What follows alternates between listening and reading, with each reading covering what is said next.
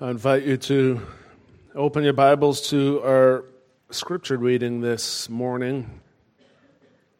Hebrews 10, verse 19 through 39.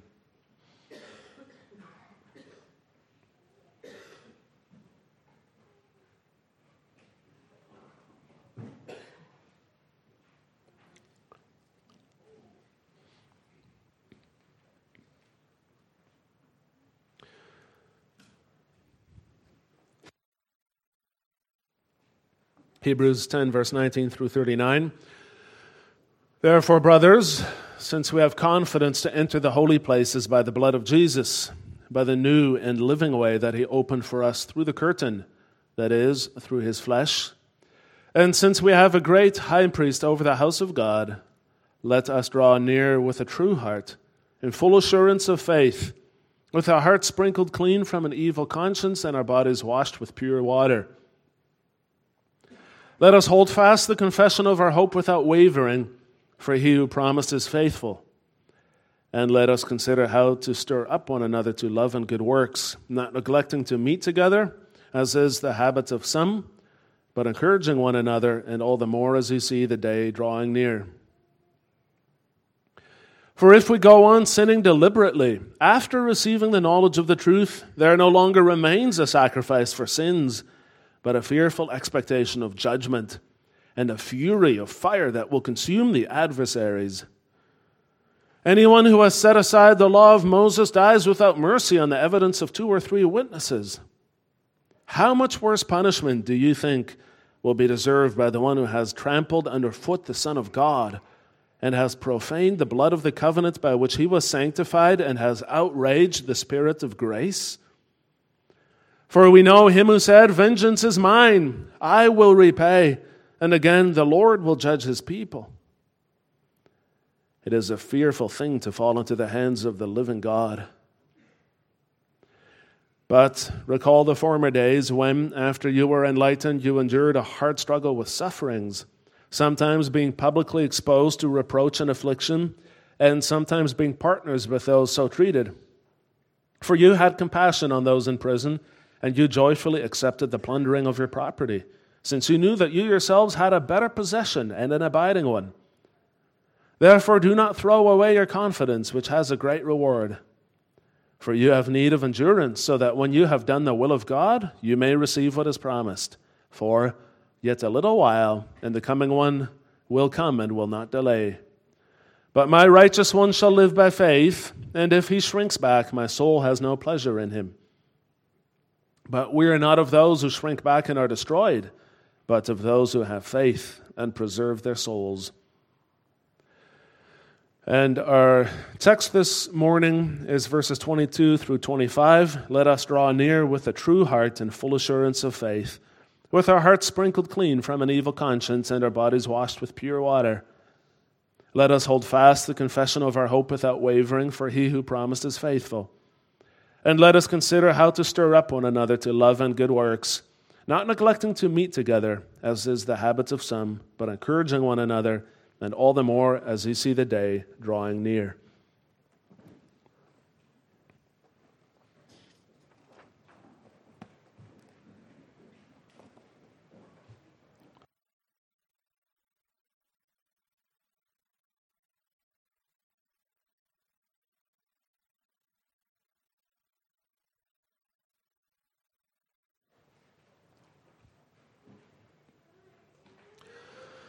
Beloved congregation of our Lord Jesus Christ, we just witnessed the baptism of McKenna Jane Faber. And in the first prayer before the baptism, we prayed for her. We prayed that she, following him, that is Christ, day by day, may joyfully bear her cross and cleave to him in true faith, firm hope, and ardent love. Now, an ardent love is a love that is eager or intense. So, we prayed for McKenna. We prayed that she would have that kind of a life. What would that sort of life look like? It's not necessarily an easy one, and that's acknowledged in that prayer as well when you look at the line that follows. Grant that she, comforted in you, may leave this life, which is no more than a constant death, and at the last day may appear without terror before the judgment seat of Christ your Son. Those are sobering words. It's quite something to be born into a world and then to confess that it is a life which is no more than a constant death. And how does that work? How can you, on the one hand, acknowledge that life can be very difficult, while on the other hand, joyfully bearing your cross and cleaving or clinging to Christ in true faith, firm hope, and ardent love? How do you follow Jesus with a holy confidence? The first readers of this letter to the Hebrews were struggling with that confidence. It seems that in the past they had been fervent believers. That's alluded to in verses 32 through 34, when it says that in the early days when they were new to the faith, they had overcome enormous difficulties. It says that they had been in prison. They had joyfully accepted the plundering of their property, so their possessions had been taken away.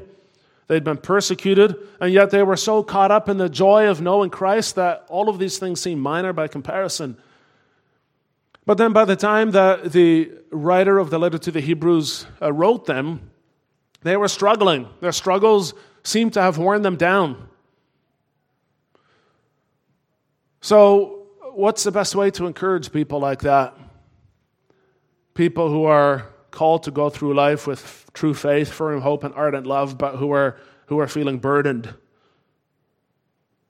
who are struggling. Well, the writer, in a sense, reminds them of what they already know. He tells them to refocus on Jesus Christ, because it's only in constantly focusing on Christ that they'll be able to persevere in the faith. It's like that old hymn, "Turn Your Eyes Upon Jesus," if you've ever heard that one before. So how does he go about doing that? How does he go about turning the eyes of his viewers on Jesus, his readers? Well, he goes to great lengths to show them who Jesus Christ really is and what he has done. And so all of the things that he writes to them are directly applicable to us as well. And so he encourages them, and therefore also us, to follow Jesus with a holy confidence. And that will be our approach to the text this morning, that we're called to follow Jesus with a holy confidence, and we'll see that that means following in true faith, firm hope, and ardent love. So our reading begins with the word "therefore," and that word draws a conclusion from what came before. In 6 chapters previously, the writer has spent time explaining how Jesus is the ultimate high priest, how he is the ultimate sacrifice, and then he, in a sense, recapitulates that in verses 19 through 21 of our reading. He says in verse 19, "We have confidence to enter the holy places by the blood of Jesus." Now you think about what that means.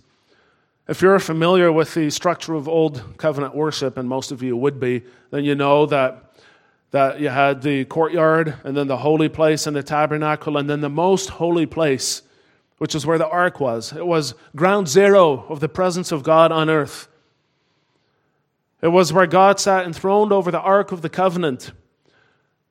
And it was only once per year that the high priest went into there on the Day of Atonement to ask for forgiveness of the sins of the people, and he had to take along the blood of a bull. No one else was allowed to go into the most holy place, and if they did, they would have died instantly.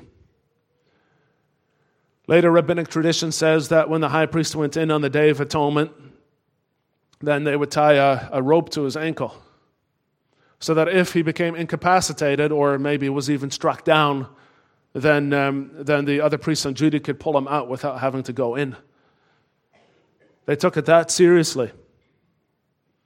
And yet verse 19 says, "We have confidence to enter the holy places." You think about that. Not just the most holy place of the Old Covenant, but the very presence of God himself. And from that Old Testament perspective, it's really very striking that he would put these two words together. Confidence and holy places are not two words that you would expect in the same sentence. Certainly not as someone who had grown up in the Jewish faith. And yet our writer does that. How is that possible? How is it possible to have confidence to enter the holy places by the blood of Jesus? Well, because of Jesus, who was the final and ultimate sacrifice for sin, the final and ultimate high priest, as verse 21 tells us. He went, so to speak, into the most holy place, not just of the earthly temple, but the heavenly one, the presence of God himself. So when we think about our theme, think about following Jesus, the very first place where Jesus calls us to follow is the one place where we would have never expected to go. And that is the very presence of God. And not just later when we die, but even now in prayer. The basic point of verse 22 is that believers can enter the presence of God. They can draw near to God, and they can do so in a state of purity, with our hearts sprinkled clean of an evil conscience. That sprinkling is a tie again to the Old Testament service. The writer is echoing something he said in the last chapter in Hebrews 9, verse 13 to 14. There he wrote, if the blood of goats and bulls and the sprinkling of defiled persons with the ashes of a heifer sanctify for the purification of the flesh, how much more will the blood of Christ, who through the eternal Spirit offered himself without blemish to God, purify our conscience from dead works to serve the living God? In other words, if the people in the Old Testament, under the Old Covenant, were already purified by the blood of an animal, how much more are we, as believers under the New Covenant, purified by the blood of Christ? The Old Testament animal sacrifices involved a lot of blood. And yes, it was possible to experience genuine forgiveness of sins in the Old Testament. It was possible to come to God in a state of ritual purity. But that was where it ended.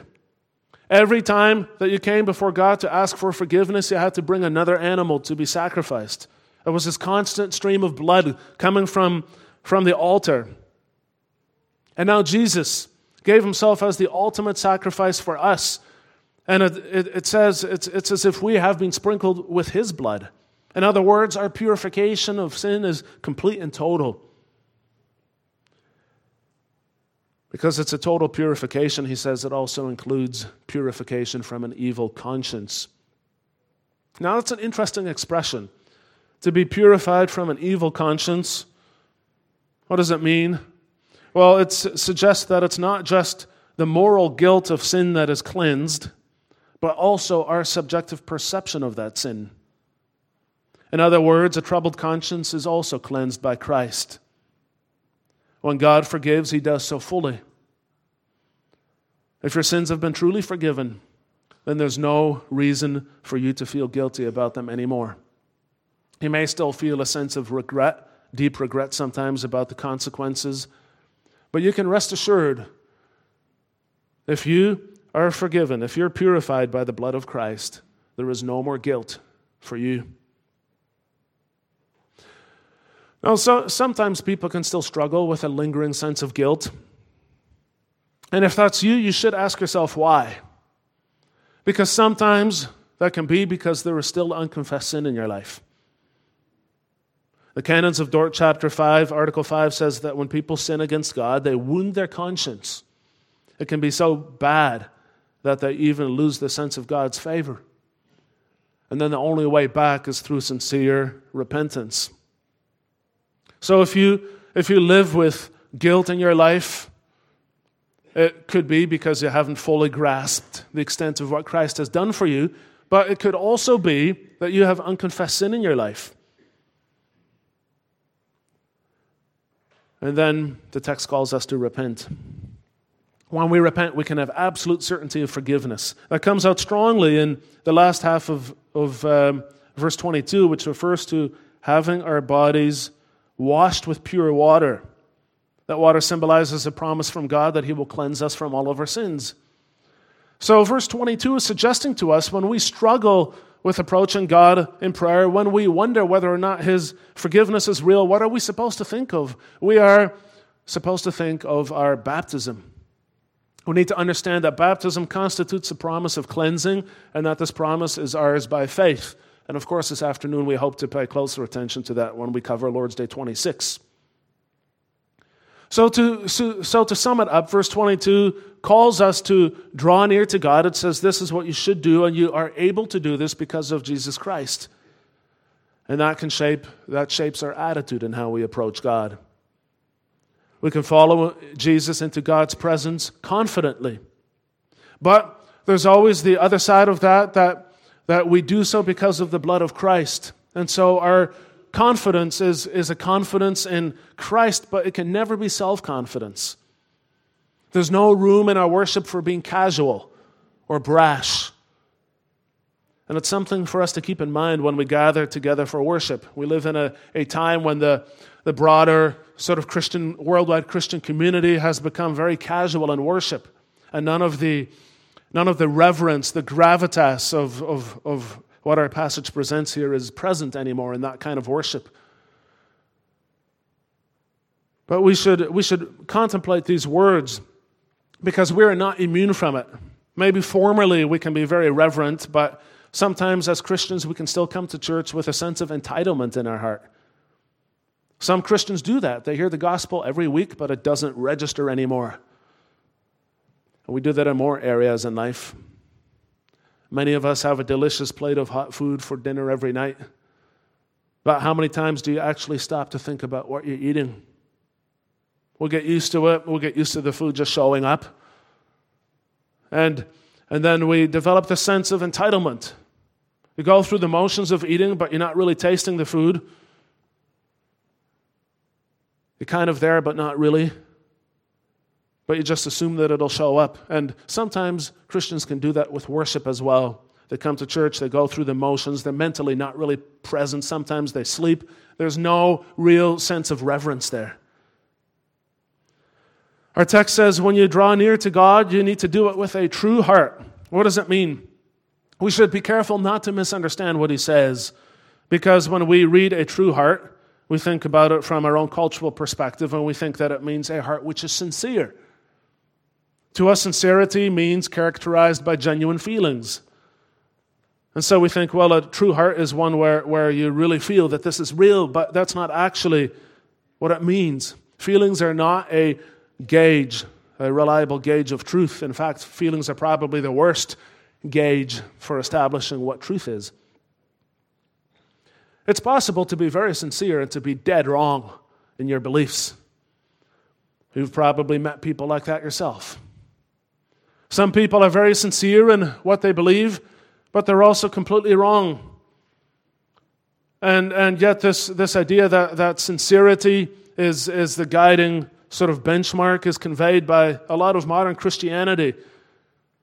So in worship, they try to recreate an environment which makes you feel intense feelings, and then that becomes the focus of worship. But that is not actually a reliable guide to truth. It's not a reliable guide to anything, really. A true heart in the sense of this passage is one that is loyal and devoted to God as he has revealed himself in Jesus Christ. So the opposite of that truth is actually unbelief. Full assurance. How do you get full assurance? Full assurance is certainty in what Christ has done. Full assurance is certainty in what Christ has done for you. Full assurance is what you get when everything else that props up your faith falls away and Christ alone remains in your life, and him and his works stand out clearly.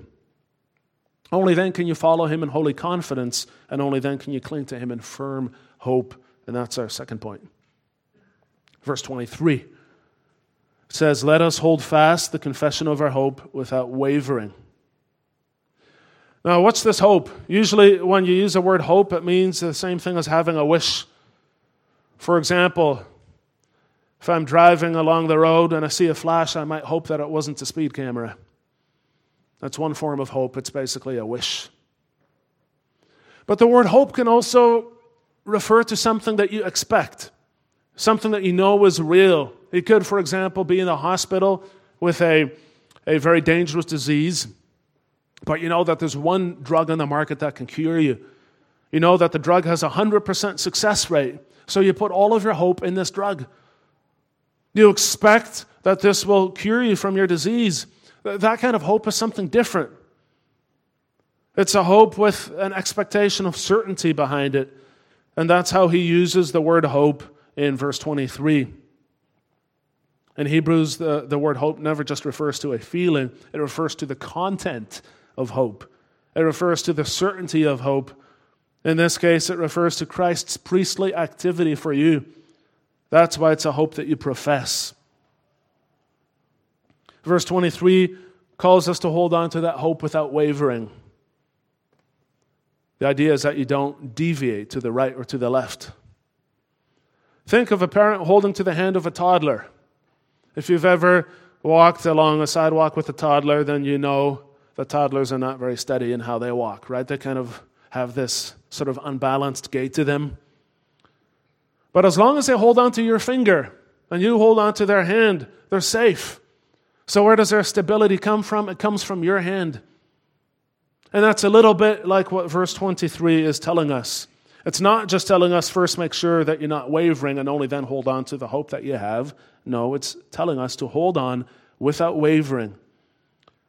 But the strength to hold on, the strength to not waver comes from that hope itself.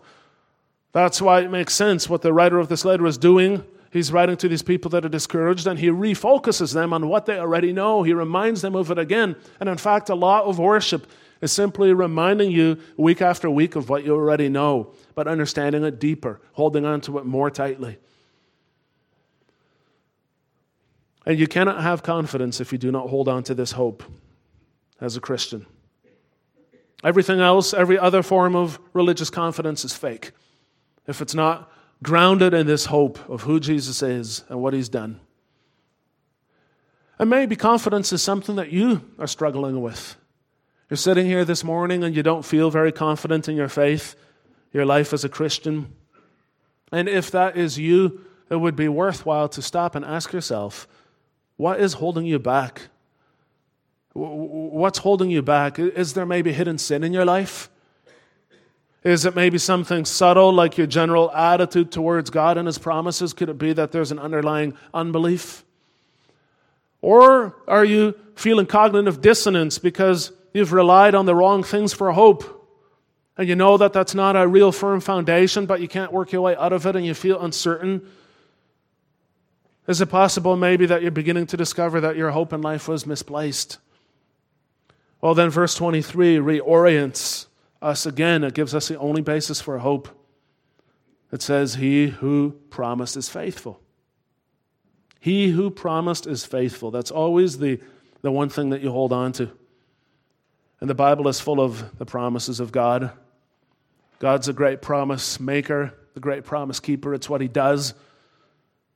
Take Deuteronomy 7 verse 9 for instance. Know therefore that the Lord your God is God, the faithful God who keeps covenant and steadfast love with those who love him and keep his commandments to 1,000 generations. Or Psalm 145 verse 13, the Lord is faithful in all his words and kind in all his works. Or 1 Corinthians 1 verse 9, God is faithful by whom you were called into the fellowship of his Son, Jesus Christ our Lord. So the Bible, those are just three random texts. The Bible reminds us of God's faithfulness all over the place. It's his fingerprints on every page. God is faithful. Any promise he makes is guaranteed to be fulfilled. He has a track record of 100% completion. He has never failed in keeping any of his promises. And so when he makes a promise and you rely on that, you can build your life on that. You can depend on that. It will be fulfilled in time. You might not see it right away, and it can be discouraging sometimes. The writer of the letter to the Hebrews acknowledges that. And if you go on, look at chapter 11, verse 13, he talks about all those believers in the past. He says, these all died in faith, not having received the things promised, but having seen them and greeted them from afar. Why does God wait so long? Well, it's not always possible for us to know. But maybe sometimes it is to teach us to place our confidence only in him. Consider the life of Abraham as an example. He waited until Abram's confidence was only in him. Everything else in life failed him. Finally, all he had left was God and his promises, and They stood out in crystal clarity to him. But it took a long time to get there. If there is uncertainty, it is on our side, though, not God's. Remember the audience. He's writing to people that were wavering, people that were struggling, people that were wondering, well, is this really? Have I misunderstood something? Did I miss something? And he says to them later on in verses 35 and 36, he says, do not throw away your confidence, which has a great reward. Don't give up. You have need of endurance so that when you have done the will of God, you may receive what is promised. God does not waver. This is why we need to hold on to him. He doesn't call us to believe on the strength of our own faith. He doesn't call us to believe on the strength of our imagination. He calls us to believe on the strength of his word. He very simply gives us the promises in his word, and he tells us to hold on to those. Only then can you follow Jesus with a holy confidence. Following Jesus means following him in true faith. It means following him in firm hope. And it means following him in ardent love.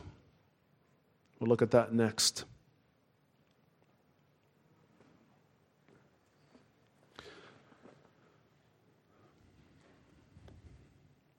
Anything that affects our relationship with God is also going to affect our relationship with our neighbor. So verse 24 touches on that. Let us consider how to stir up one another, our fellow believer, our neighbor in Christ. Now, the Bible in many places tells us to love our neighbor. So it's kind of what you would have expected if you were reading here. But he doesn't do that. He takes a different tack. He says, let us consider how to stir up one another to love. In other words, how do we encourage our fellow believers to love one another? It's actually a very interesting question. We're used to being told that we must love each other, but this is actually something quite different. He's actually calling us to stir each other up to love and good works. In other words, how can you as believers in your church community stir each other up, bring out the best in each other? How can you motivate each other to love and good works? It's actually a tremendous challenge if you think about it. How do you do this? And the word that he uses here is really interesting as well in verse 24. Let us consider how to stir up one another to love and good works. That word stir up actually means to provoke. It often has a very negative connotation. And we sometimes use it in a negative sense as well. But it can also be used positively, and that's what he's doing here. Let us consider how to prod each other on, to stir each other up, to provoke each other, to rouse each other to activity. And he's saying this to us. Let us consider how we, with our behavior, with our life, can stir up one another to love and to good works. What would that look like? Well, there was a story in a local newspaper once about a man who went into the hospital for treatment, had an emergency, he needed to be treated. And he was so impressed by what he saw, by the quality of care that he received, that when he was discharged, he came back as a volunteer, to volunteer in the hospital and to work beside the people that had helped him. He wanted to be a part of what he saw. He was so impressed by that. And that kind of thing can happen in a church setting as well. We've seen it happen before when there's a busy bee, for example, on the church grounds. Everybody comes together and they want to pitch in and help. And if you were on your own and you had to do all of that work, you would feel resentful. But because everybody else is doing it, the excitement becomes contagious, right? You got this kind of atmosphere. It rubs off and you want to be a part of it. And our text is suggesting that the whole Christian life is meant to be like that. Are you living in a way that makes your fellow believers excited about the gospel, excited about church, excited about serving each other? How can you do this? Now, it goes without saying that you cannot give or receive this kind of fellowship if you don't show up, if you don't come to church. Verse 25 says, do not neglect to meet one another. Instead, let us encourage one another. In this context, this kind of encouragement means to remain faithful, especially in attending worship.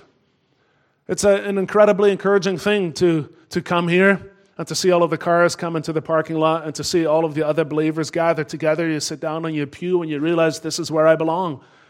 And that also made it difficult for us, many of us, to worship when we were locked down at home, because you're on your own, you're isolated. And if you were one of the small group of people that came here early on, the building was empty for the most part. And it's depressing. It's not encouraging.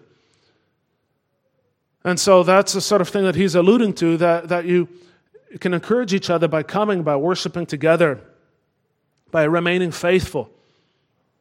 And there's also another side to that. It's not just to drum up support, but it's also, it's deeper than that, because he says, not neglecting to meet together can also be translated, let us not abandon meeting together. And abandon is a very strong word, because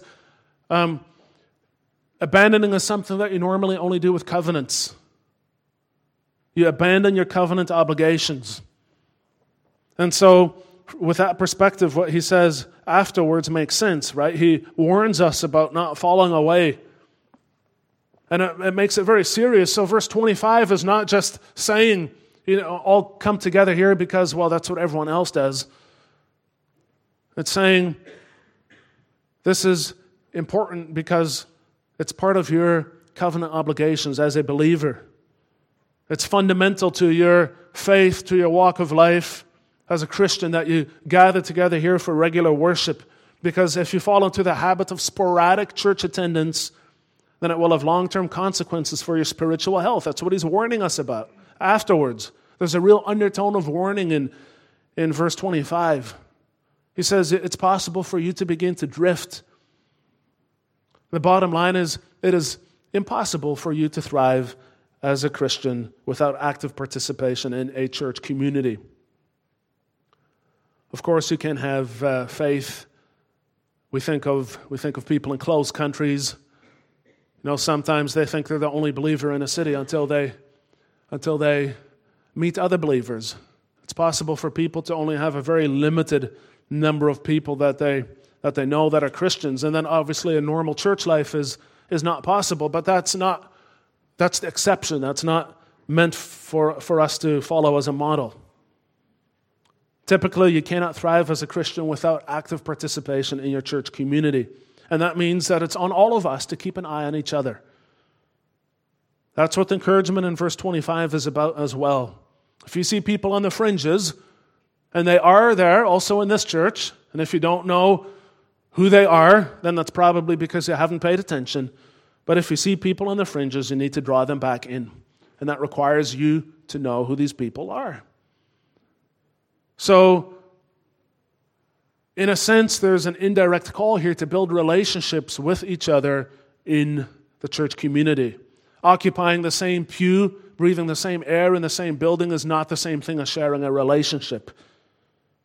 You need to take time to build a relationship with people, especially ones that you don't know in church, because your encouragement and warnings will be better received if there is already an existing relationship. There's nothing more off-putting than to have someone come to you who's never taken the time to talk to you before, and now they want to have a serious conversation about how you're straying. That's not how these things work. Don't make your first conversation with someone be one where you admonish them. So how do we encourage people? What's the fastest way to do it? Well, you build a relationship with someone, and one of the most encouraging things you can do in a relationship is praying for them. Now, we're good at promising that we'll pray for each other, and presumably we do that, and that is encouraging. But it's even more encouraging if you do it on the spot. Have you ever had an intense conversation with someone about a difficult burden in their life? And then the conversation wraps up, but you feel like it wouldn't be right to just leave or to switch over to small talk. So when you're at that point, that's the time to pray together. And it doesn't have to be awkward. You can just say something like, thanks for sharing all of that with me. Shall we pray about it before you go? And most of the time, the person will say yes. For all of the times I personally have volunteered to pray with people, no one has ever said no. They might be surprised because they're not expecting it. It's not always something that we do. You catch them off guard sometimes.